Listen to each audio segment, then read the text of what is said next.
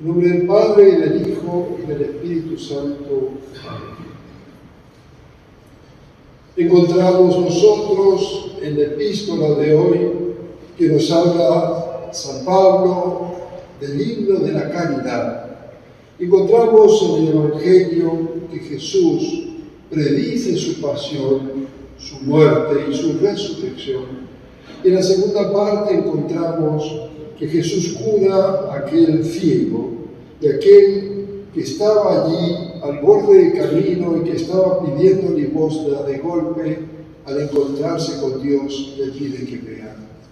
Es verdad que muchas veces en nuestra vida estamos pidiendo limosna porque de algún modo creemos que encontraremos la felicidad de una manera o de otra. Pero la felicidad la encontraremos primero cuando Dios nos dé la vista para ver las cosas como son. Porque todos necesitamos la luz de la fe, puesto que es la única luz que nos permite ver, que nos permite a nosotros comprender las preguntas esenciales de nuestra vida humana. ¿De dónde venimos y hacia dónde vamos? ¿Para qué existimos? ¿Qué hacemos nosotros en esta tierra? La fe no es una ideología, es decir, no trata de adaptar la realidad al pensamiento, sino es un pensamiento, puesto que la fe y la realidad vienen de Dios, es un pensamiento que se adapta a la realidad. Hoy estamos cansados de tantas ideologías que nos imponen de distintas maneras y que de algún modo tratan de que la realidad vaya adaptándose por la lógica de la coerción, de la obligación de nuestros gobiernos y de quienes parecen dominar este mundo para transformar la realidad en lo que ellos creen. Dios ha creado todo. Y Dios, puesto que ha creado todo, la realidad es la creación de Dios, la realidad de la naturaleza humana herida por el pecado original, restaurada, redimida por Cristo. La realidad es la realidad de nuestra condición de pecadores y que tenemos la triple concupiscencia, pero también es la realidad de que Dios nos ha dado los sacramentos y la gracia santificante. Siendo realistas, somos, diría yo, moderadamente optimistas, porque aunque tenemos que aceptar nuestra condición limitada y pecadora, vale mucho más la omnipotencia de Dios, que está dispuesta a mostrarse en nuestras vidas si nos mantenemos en humildad y se lo pedimos.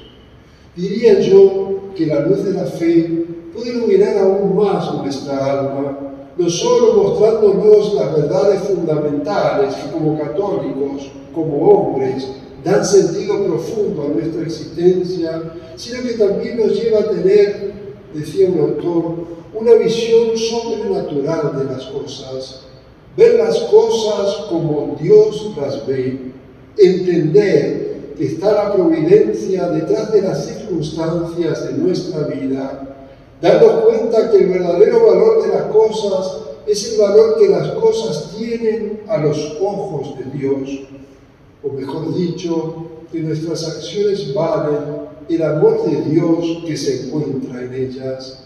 San Francisco de Sales insistía mucho con esto, puesto que las cosas de este mundo son todas perecederas, y cuando los hombres nos volcamos en cosas puramente humanas, acabamos profundamente vacíos y decepcionados.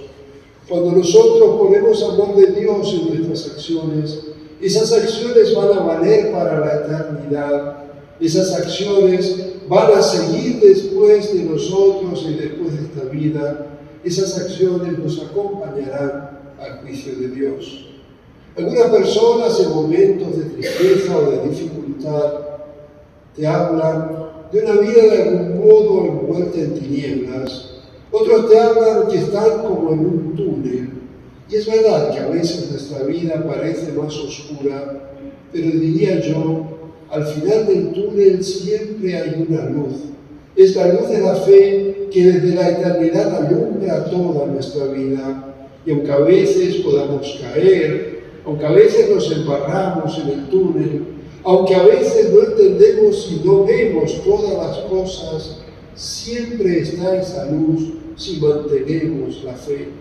Y esa luz nos muestra que, puesto que decíamos que hemos sido creados por Dios y que el fin de nuestra vida se encuentra en la eternidad, desde allí nos ilumina haciéndonos entender que todos seremos juzgados por Dios, que existe un cielo, un infierno y un purgatorio, que lo importante, si después de esta vida tenemos una vida que nunca acaba, evidentemente es mucho más importante esa vida eterna que los pocos años que nosotros podemos pasar en esta tierra. Y por más que algunas veces el túnel parece totalmente sombrío, cuando tantas cosas podemos no entender, Dios no nos ha dado a nosotros de entender todo, sino de aceptarlo con ojos de fe, de aceptarlo con visión sobrenatural, de aceptarlo muchas veces con los pies en el suelo, pero con la mirada puesta en el más allá. Los pies en el cielo y en el suelo y el corazón en el cielo, decía un autor espiritual. No tengamos miedo de las cosas de aquí abajo, porque ya nos dijo Jesús, ¿de qué le sirve al hombre ganar todo el mundo si pierde su alma? ¿De qué nos sirve a nosotros todas las cosas de la tierra si lo único importante son las cosas del alma, las que tocan a la eternidad? Estas verdades de la fe no son verdades tan lejanas que nos parecen inalcanzables. Son verdades que diariamente los hombres convivimos, queramos o no, cerremos los ojos o no, lo ocultemos o no, todos convivimos con el misterio de la muerte. Y en el misterio de la muerte está el misterio del más allá. Y esa convivencia con esos misterios de que todos somos mortales nos hace ver que las cosas más importantes no están tan lejanas de nosotros.